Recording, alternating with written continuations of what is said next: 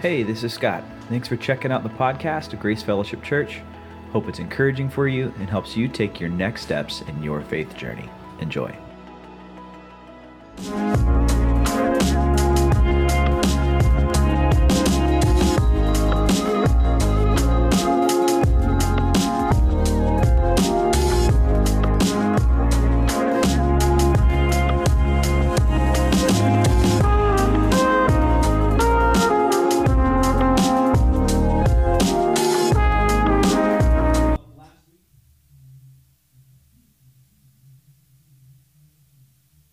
Back to you. Want to celebrate what God's been doing in that whole category. Really, that conversation was a family-wide, just kind of dinner table conversation about where we think God's moving us. Our desire to see more and more people step into a growing relationship with Jesus Christ, to be on mission in our community. We feel like God has called our church. Many churches do many things. Our church is called to this community. And so we realize that a significant way we can increase our kingdom impact, as well as meet the needs of the church, is to work towards a 24/7 facility solution as a church. And so we're trusting in God. Because there's nobody outside of us that makes this happen. We do this together. We're trusting in God that he would move in the midst of us, those who call Grace Fellowship Church home, over the next 3 years, above and beyond our normal giving, to be able to fund something like that. And we've been celebrating how God's been doing that. We said from the beginning, as walls fall down, our praises are going to rise up. We also said we're going to celebrate not necessarily a final dollar number, as much as everyone that calls our church home really participating on that. And so in the last 7 days, we just want to celebrate that an additional 4 families have stepped into participating, either by giving or by committing that. That's a huge deal for us. We think that's amazing. And last week we had our biggest ever single offering that we've had at the church here. Around $25,000 came in. That's a huge, huge deal. And we just give God glory for that. That's significant. And if you're someone who calls this place home and you've not already participated with that, we want to ask that everyone would just consider how God would have them participate in that. And we've got some connection cards at the back of the room, and there's opportunities at any level for someone to participate in that, from a prayer, hey, we're going to be a part of this, to maybe God would do something else in your life in that area. So we'd ask you to participate in that. And then lastly, we're just going to kind of give updates as they come in the whole category. There's no secrets here about how we're operating. And so we're conversing. We've got a realtor that's a godly person that believes in the mission of our church, that's out there helping us find opportunities. And we're hoping in the next few weeks to strike up a conversation again with a conversation that had ran dry about a year ago, and that's the Carolina Coach Building. And so we don't know what's going to happen, but I am going to ask you as a church body to be praying when things are clear and they're in front of us. We're just going to offer it up in prayer and say, God, would you work? Would you move? Would you do something in that area? This last week, I was in my chiropractor's office, and as I walked in, he's a godly guy, and he was working with one of the patients that were there, and this is what I overheard him saying, because he was speaking loud enough. It's nothing, private or whatever. And he just was praying over this woman who was evidently having some sort of financial woes, and he prayed, I pray that God will just give your business $1 million. Just give your business $1 million. Right, kind of what I thought in my head was, this is my cynical head, I'm sorry that my heart is this way sometimes. It's like, man, you know what I know to be true sometimes is like, if there are problems that we might have, $1 million might help for a season, but you might end up in that situation all over again after the $1 million. But it entered an interesting thought in my own head, a game that we used to play when I was little, and that is, what would you do with $1 million? It's like there's a song, if I had $1 million, this is what I would do, right? And so for me, this is just what I would do. It made me think as I was sitting on my chiropractor table waiting for him to come adjust me. He's like, what would I do if I had $1 million? Right? And maybe you could even talk about that on the way home. What would you do if you had $1 million? I know what I would do. I'd pay off my house. I would probably buy a reliable truck. That's a significant chunk of change. And I'd say, all right, we really want a church building. So here, let's lump on there $500,000 there. And I'd probably put some money aside for my children's college fund, and whatever was left, I would just put that in retirement. And then, what could that help us weather if we had that? That's what I would spend $1 million on. But what would you spend $1 million on? Anyone? A Liger. Half tiger, Half lion. Wow. I just pay off my debts. You have debts? That's amazing. So we need to have a conversation, son. It's my favorite one yet. Okay. What else would you do with $1 million? Lord of the Rings tour in New Zealand. Oh, that's amazing. Lord of the Rings tour in New Zealand. Yeah. Take a friend. Yeah. Church-wide trip. Here we go. Yeah. You know, I think it's interesting. How you answer that question reveals if you're a spender or a saver. A spender, are you a spender or are you a saver, right? Here's what a spender can think is, think about all the fun we could have if we had $1 million, you know? After taxes, you know, we could go on vacations, you know? We could buy a Liger. Maybe that's something Chris deeply wants inside, you know? You know, spenders, I know in my heart when I'm sometimes when I'm feeling stressed, at the end of the day, it's like, I just want to go spend money and buy something. Like I want to go to that store. I want to get something because I just need to distract my mind from the stresses and the anxieties that I'm experiencing right now. Maybe I'm the only one that spends that way, but it's kind of like a little bit of a shot in the arm, a little bit of like, I feel bad, let's go buy some shoes, right? Like that can happen. We can spend that way. And the challenge is like, okay, you've spent all the money, you still feel bad. Now, you know, now what? Or there are those people who are like, I'm not a spender. I'm a saver. I'm going to take that money. Yeah, I've got someone in my family that's that way. I would rather have that money because think of all the storms that we could weather if we had $1 million in the bank. I mean, at that point, you're self-insured. You know, if someone gets sick, if I lose my job, it's not a big deal. If the car breaks down, think about all the storms that we can actually weather. There's very little that I can't handle if we had that kind of money. Are you a spender? Are you a saver? I think in both cases, here's what money does to our hearts, our minds, our guts, our anxiety is this like, I have this anxiety, this worry, this fear. I have this fear like, well, what if something bad happens? You know what I need? I just need a little bit more. I just need a little bit more to kind of absorb that. You know, the pack of wolves are coming after me. If I just buffet myself well enough, I'll be able to defend against them financially. Or the money is like I deserve this. I feel anxiety. This is how I'm going to deal with that. What's your relationship with money? Where do you end up in that conversation?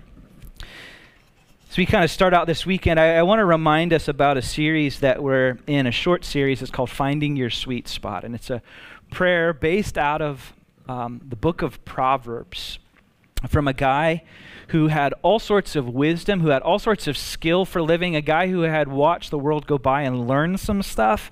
And he offers us some life lessons, and the kind of life lessons that when you apply them as you grow older, you grow wiser, you grow finer, and life becomes a little bit sweeter. And this guy's name is Agur.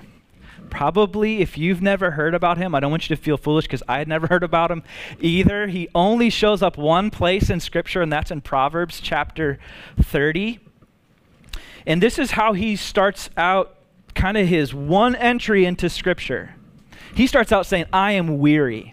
I'm looking at the world and I feel worn down. I feel weary. It's not just what other people are doing because they're all idiots. You know, it's what I'm doing because sometimes I can be idiotic as well. And these shortcomings that I have, these personality quirks, these things I keep running back to, it frustrates me. He says, I am weary. And so what he sets into is the only prayer in the book of Proverbs where he asks God to help him with some of these personality quirks, some of these shortcomings that he has. So turn in the orange Bible underneath your seats to page 454. If you don't have a Bible, please keep it. It's our gift to you. And this is what he offers up, this prayer that he offers up. He says this. He says, 2 things I ask of you. Lord, don't refuse me before I die. Now, we can even just pause there and gain a lot from this.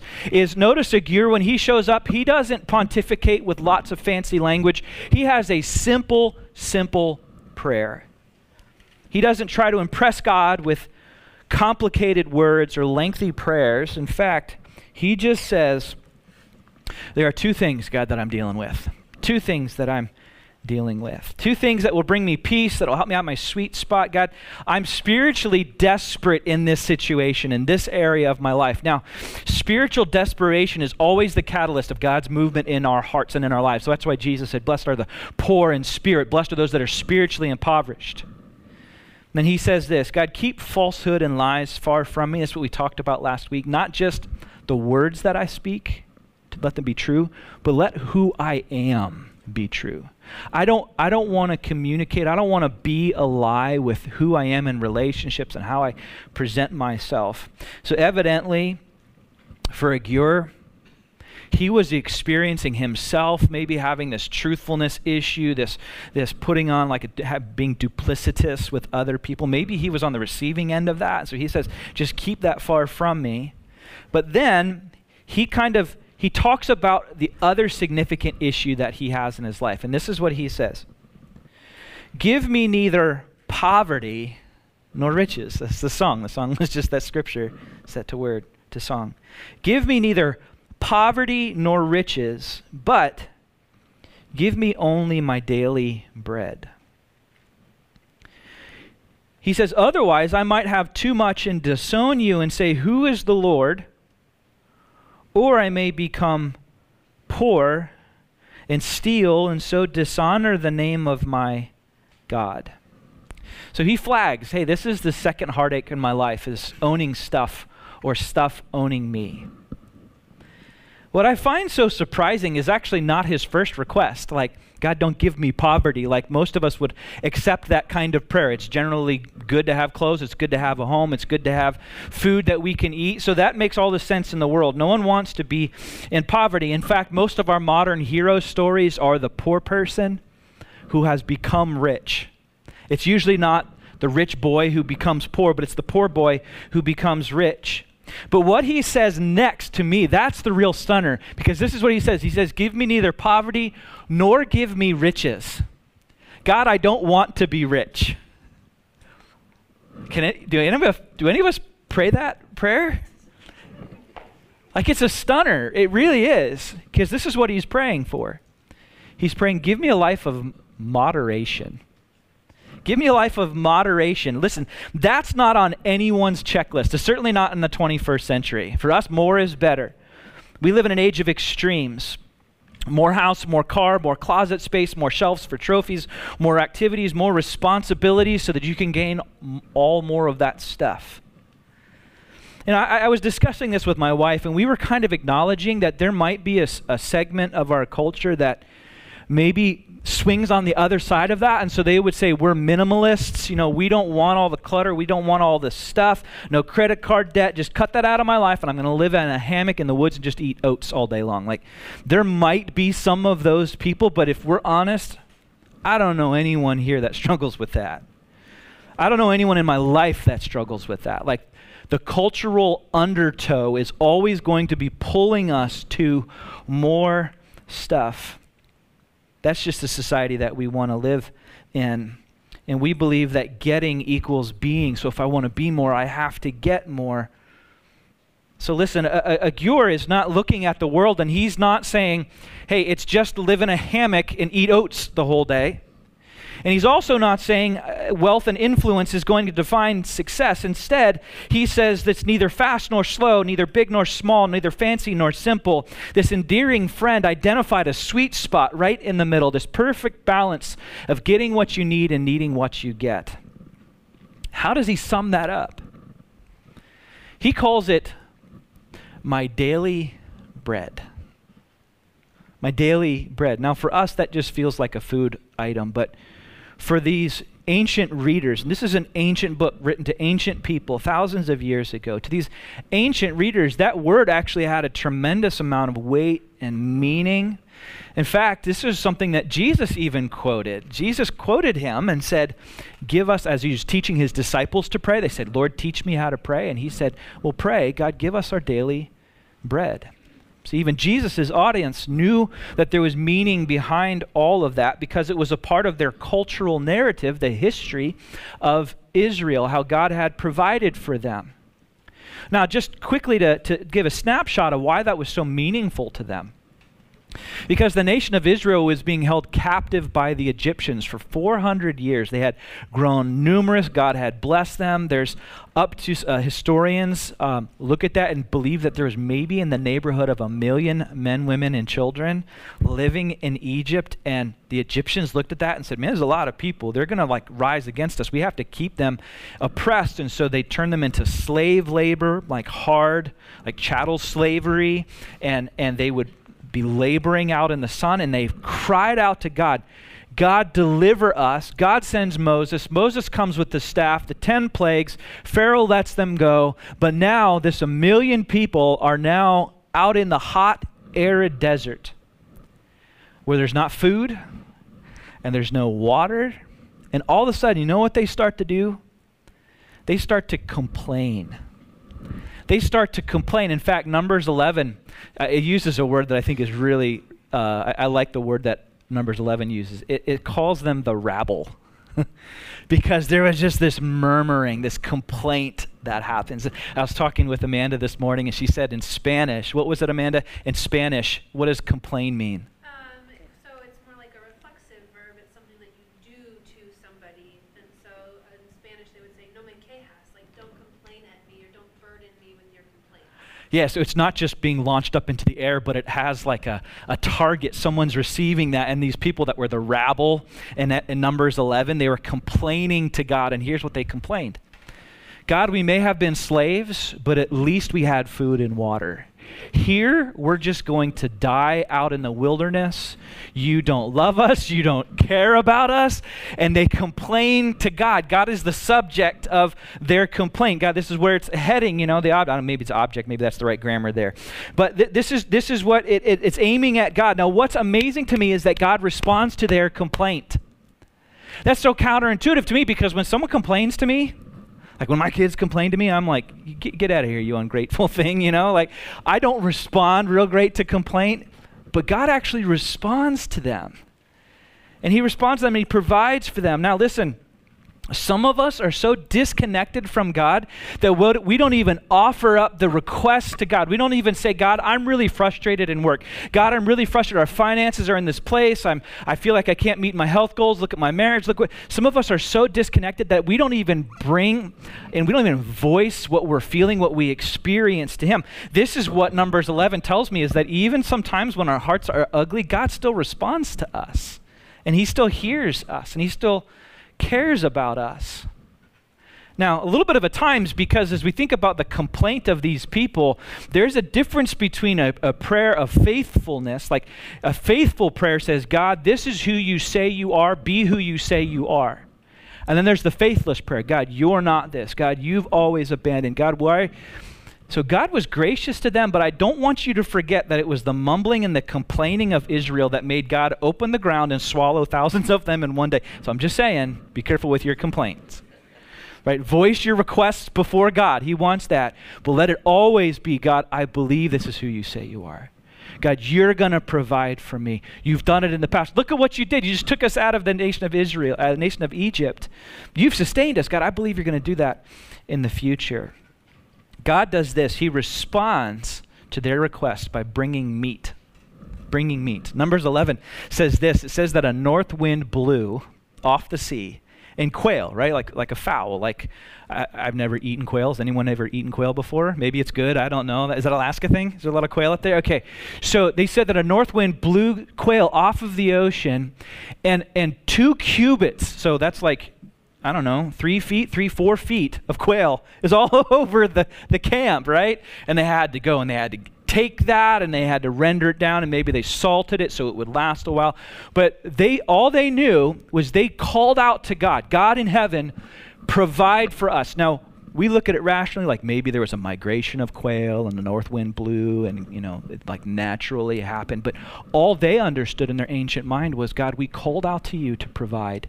And from heaven, literally from heaven, the quail came and fed us and provided for us. Now, Bible nerds look at this, and we don't have any understanding that happened time after time after time. It was a one-time thing. And those quail, they like had to give up their life to supply for the needs of the people. Bible nerds look at that and kind of go, hey, look at that. It's a picture of Christ.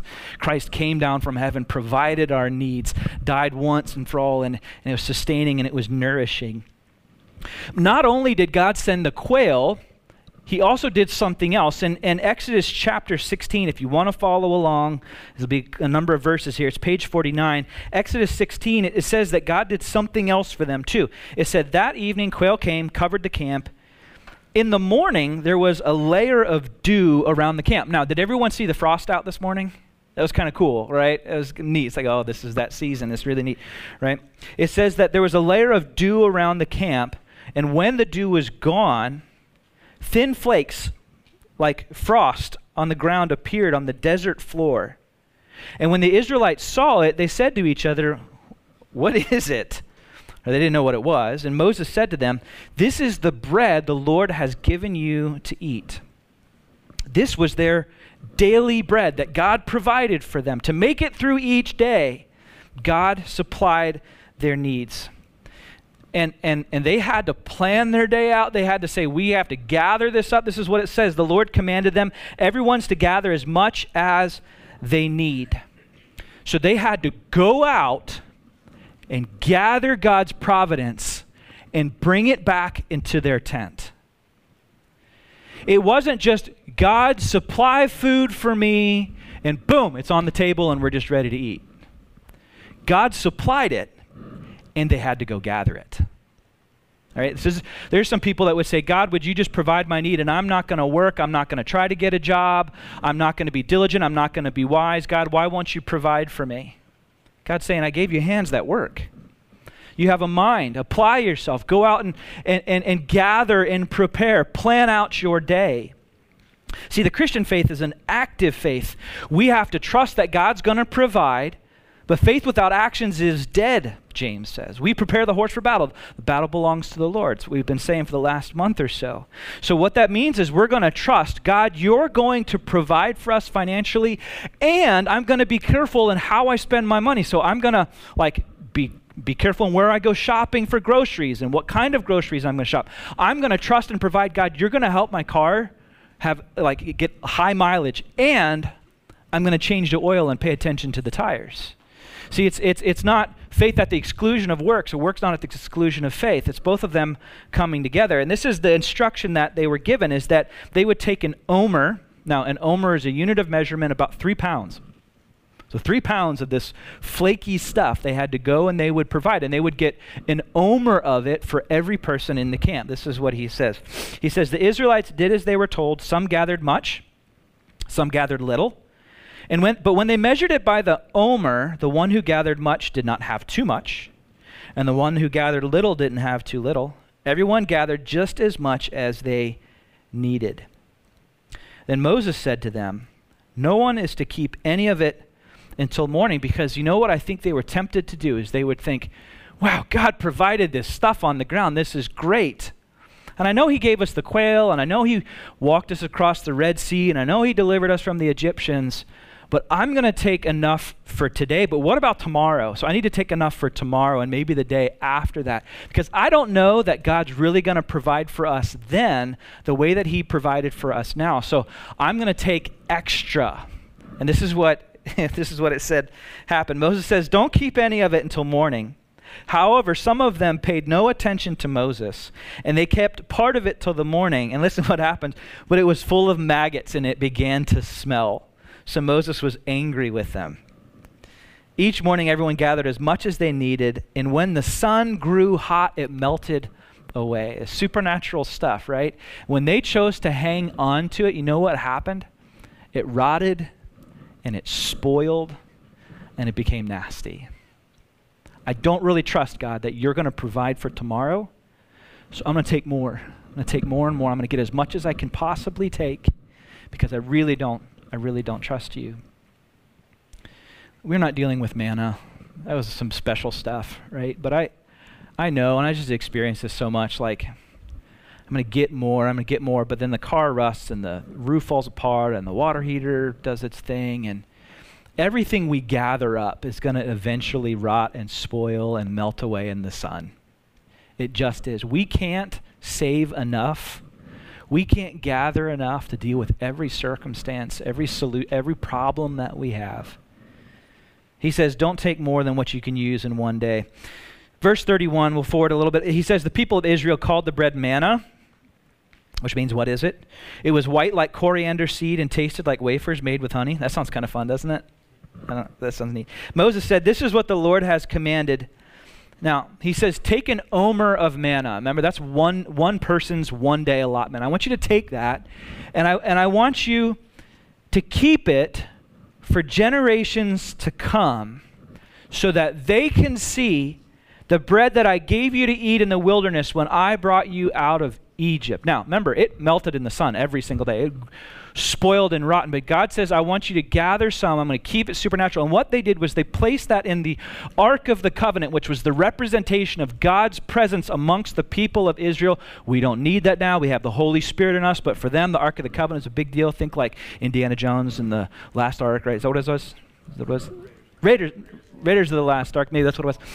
Lost Ark, one of those things, right? The Ark of the Covenant, right? It had the tablets of stone from Moses coming down off of Mount Sinai. It had Aaron's staff. It had the manna that reminded them, hey, this is how God provided for us. Because here's what they knew was going to happen. Here's what God knew was going to happen.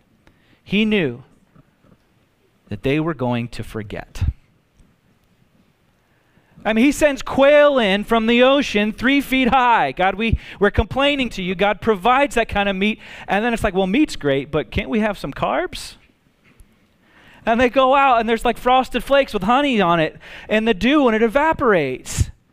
And yet they wanted to gather it and hoard it thinking God's not really going to provide for tomorrow. He says, don't forget. Don't forget how God's provided for you in the past. In fact, when Moses was kind of finishing his ministry, he was getting ready to die, he hands over the reins to Joshua. Joshua's getting ready to walk them into the promised land. And Moses gives the people of Israel a commission. And this is what he says to them. When the Lord your God brings you into the land he swore to your forefathers, to Abraham, Isaac, Jacob, to give to you, a land with large, flourishing cities you didn't build, and houses filled with all sorts of good things that you didn't provide, wells you did not dig, and a vineyard and olive groves you didn't plant.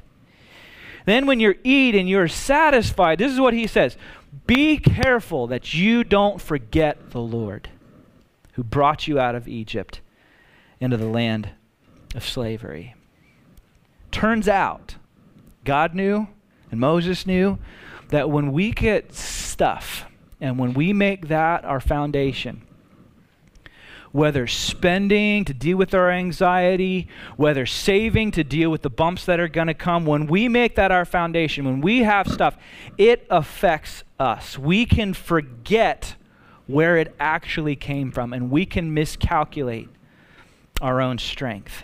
This is why Agur said this. This is why he said, give me neither poverty nor riches, but only give me my daily bread. Otherwise, I might have too much. Well, how much is too much? It's more than your daily bread. When I start making the accumulation of stuff my source and my security, he says, I might have too much and disown you and say, who is the Lord? God, I don't need you. By the way, I found that to be abundantly true in my life. Those times where it's like, God, I don't know how we're going to make it, financially, resource-wise, God, we're calling on you, we're crying out to you. That's when I felt the most peace inside. That's when we were in those dark nights and valleys of the soul. God, we have concerns. Where I felt the closest to him, where I felt the Spirit's presence in my life more than any other time, was when we were in a place of needing him. And so the inverse can often be true. When we've got it down, when we've got it conquered, God, I don't need you. I don't need you. And this is what he was worried about. He says, or if I have poverty, I might become poor and steal and so dishonor the name of my God. Give me neither poverty, don't give me riches, but give me moderation. Give me my daily bread, these things that you've provided for me, a way to meet these actual needs that I have. God, you provide that for me. So let me ask you a question. There's not like a crazy takeaway today. There's just, can you pray that prayer? Like, can we take that and internalize that? And when we think about our needs, can we pray, God, give me neither poverty. I got that one. I could pray that. But God, don't make me rich either and forget you. I don't want to forget you. I have a hard time praying that, if I'm really honest. Like, in my simple brain, the solution to the problems that I have is just more stuff. If we just had another car, if we just had more money. It's hard for me to pray that. But if I had more money, I just know that it would be easier for me to rely on myself and not call upon God, not experience his presence, start to act independently from him. And that's actually what was the undoing of the nation of Israel, was they forgot about their Lord. That caution that Moses gave them, be careful that you don't forget. Man, they forgot. And so Agur is looking at this well after that time of Israel and realizing the people had forgotten about God. And he says, I don't want that to be true for me. See, what he recognized were his own spiritual fatalities. His own spiritual fatalities, weaknesses that he might have. And you know what? I might make it to the end of my life, but I'll be empty, I'll be shallow, I'll be far from you, God. I don't want that to be true. I'll be a shell of existence. I'll be operating on the extremes, and I don't want that. I want to be in my sweet spot between these two things, in moderation, my daily bread. You know, there's a principle, I think, here, because Agur had his weakness, materialism and deceit. But let's stop talking about Agur for a moment. Let's bring it to maybe where you and I might live, because maybe greed is your thing. I get that, right? Maybe that's your thing, but it's possible that we have other things in our lives where we would say, you know, if I could just have this, if I could just have the house that I've always wanted, if I could just have Mr. Right, and then I can get married, my mom will get off my back, and I can have the children, and I won't be alone the rest of my life. If I can just finally get rid of my love handles, you know, my physique and the way that I look, that's really what I want out of life. And if I could just have that, then I'll finally accomplish what I want to accomplish. If I could just have that career advancement and finally hit that position where I've got a team that's big enough, or then I'll be satisfied, then I'll be whole. You know, maybe it's like I just want this certain level of like sexuality and express my sexuality, and if I could just have that, then I'll finally accomplish what I want to accomplish. You know, we can define ourselves by these things. Now, what's fascinating is Agur doesn't say, listen, stuff is wrong or stuff is bad. He doesn't say that. You know, there can be a twisting. I mean, I could stand in front of you and read scripture after scripture after scripture after scripture after scripture saying, you know, beware of riches, better is the poor person. But scripture, when you look at it holistically, God does not say all of that stuff is evil and it's wrong, because he regularly would bless Abraham, and he would bless Lot, and he would bless David and Solomon and Saul. He would bless people with like material things that were enjoyable for them. God wouldn't give it to them if it was ultimately this evil thing. He doesn't say any of these things are bad or wrong. So listen, when it comes to these things that we feel our hearts are drawn into, the sticky, deceptive, hard part about this is many times they are good things.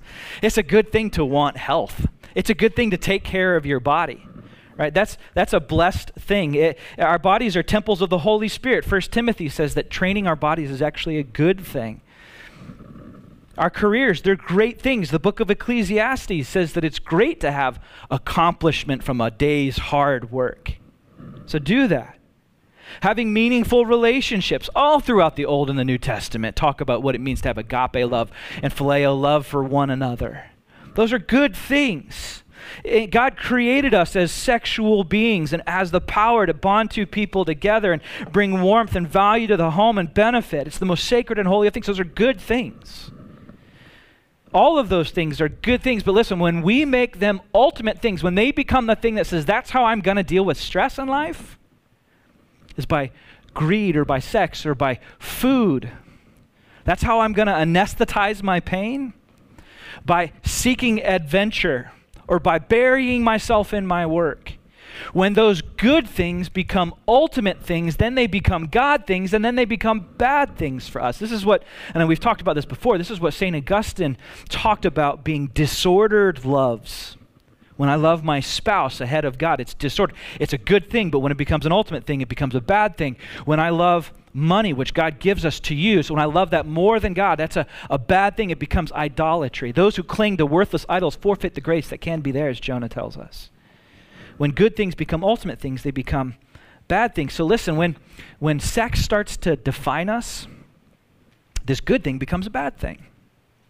When ministry starts to define me, a good thing becomes a bad thing because it's the most important thing to me.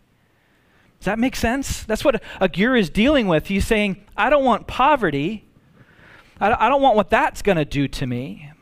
But if I have riches, then this thing that my heart is drawn into, I make it the most important thing in my life. And that's going to flip me into a place of idolatry. And I don't want to forget the Lord. Give me neither poverty nor riches, but only give me my daily bread. Because listen, when it comes to these things in our lives, our career, our sexuality, our hobbies, our food, God has given us a daily bread in those areas. And that's how he's seen fit that those needs would be met in our lives. When it becomes everything to us, then it becomes poisonous to us. And so he would look at these God-ordained ways of providing for him, and he would be looking for, now you ready for this word? Here it is. Contentment. To be content with what you have. Our sweet spot in life is going to come where we say, God, I don't want poverty, I don't want riches. I don't want to be starving, but I also don't want to be gluttonous. You've provided for me. Help me to be content with that. God, you've given me this career. Help me find meaning in it, but don't let it be everything to me.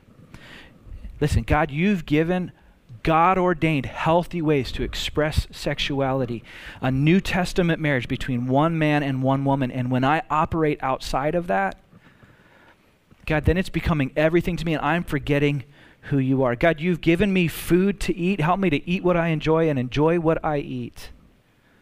But God, if that becomes everything to me, now I'm a glutton. I don't want to do that. I also don't want to be like in this land of I can't eat anything, and if I do, then I'll feel guilty about everything, which sometimes I look at some of the diets that we pick up, and it's like, are we just coming back into a place of legalism rather than receiving something with thanksgiving that God's blessed in our lives? So the ask is really, really simple. Can we pray that prayer? God, give me neither poverty nor riches. Give me neither starvation nor gluttony. Can we pray that? And I would just ask the question as we think about this principle in our lives, like what's that area for us where we'd be tempted to think, God, if I just had this, then my life would be better.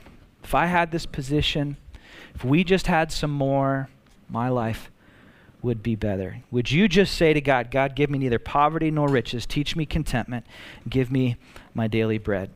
So for my cars, give me neither poverty nor riches. Give me my daily bread. For my career, give me neither poverty nor riches. Give me my daily bread. And what it calls upon us to do is to work wisely, to live generously, and to trust God. To work wisely, to live generously, and to trust God. Not too much, not too little, just right. In the middle. That's contentment. That's gratitude. That's thanksgiving. And that's our sweet spot. Let me pray for you. And then we'll respond just quickly in worship here together.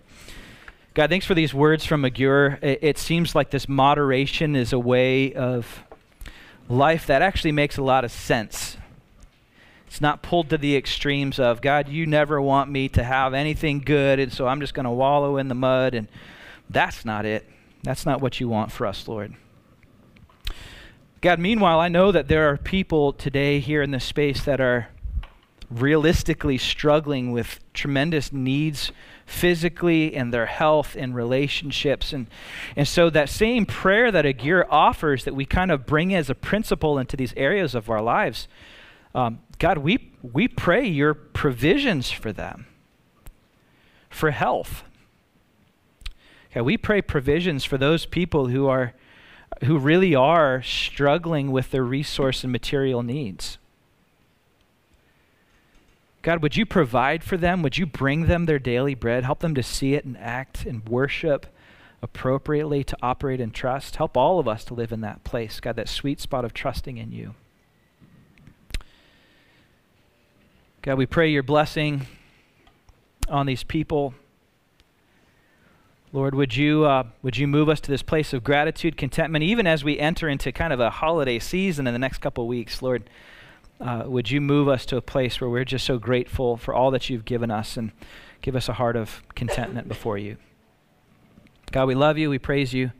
We pray this in Christ's name.